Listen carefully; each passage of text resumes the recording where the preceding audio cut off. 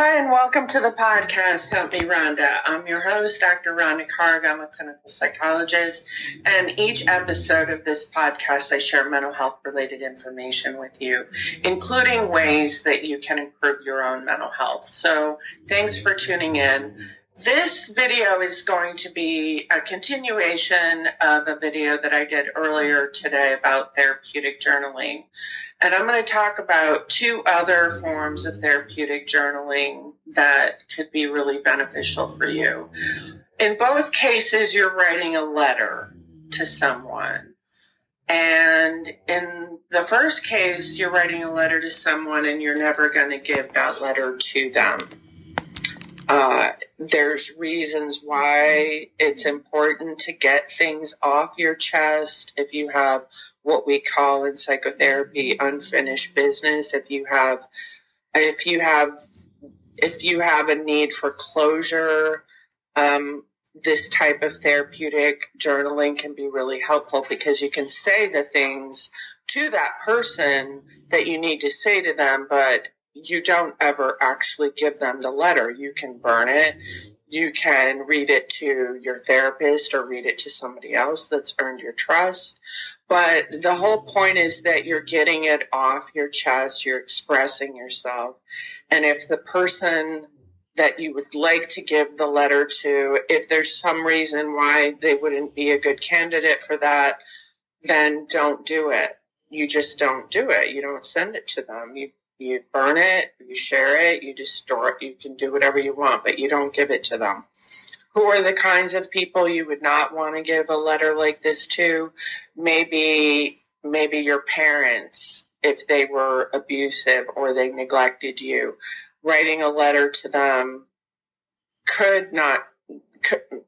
probably won't turn out the way that you want it to, because a lot of times letters like that will make people defensive, and they can actually invalidate your story, say that it's not true, blame you for it. So you get the picture. That would not be very therapeutic, would it? To have someone tell you, basically gaslight you and tell you that the things that happened didn't really happen. That would not be good, trust me. So that's one method of therapeutic journaling where you write a letter. The other one I call a love letter. And a love letter is a way of expressing how much you love and appreciate that person. And you write about the qualities and characteristics of them that you appreciate.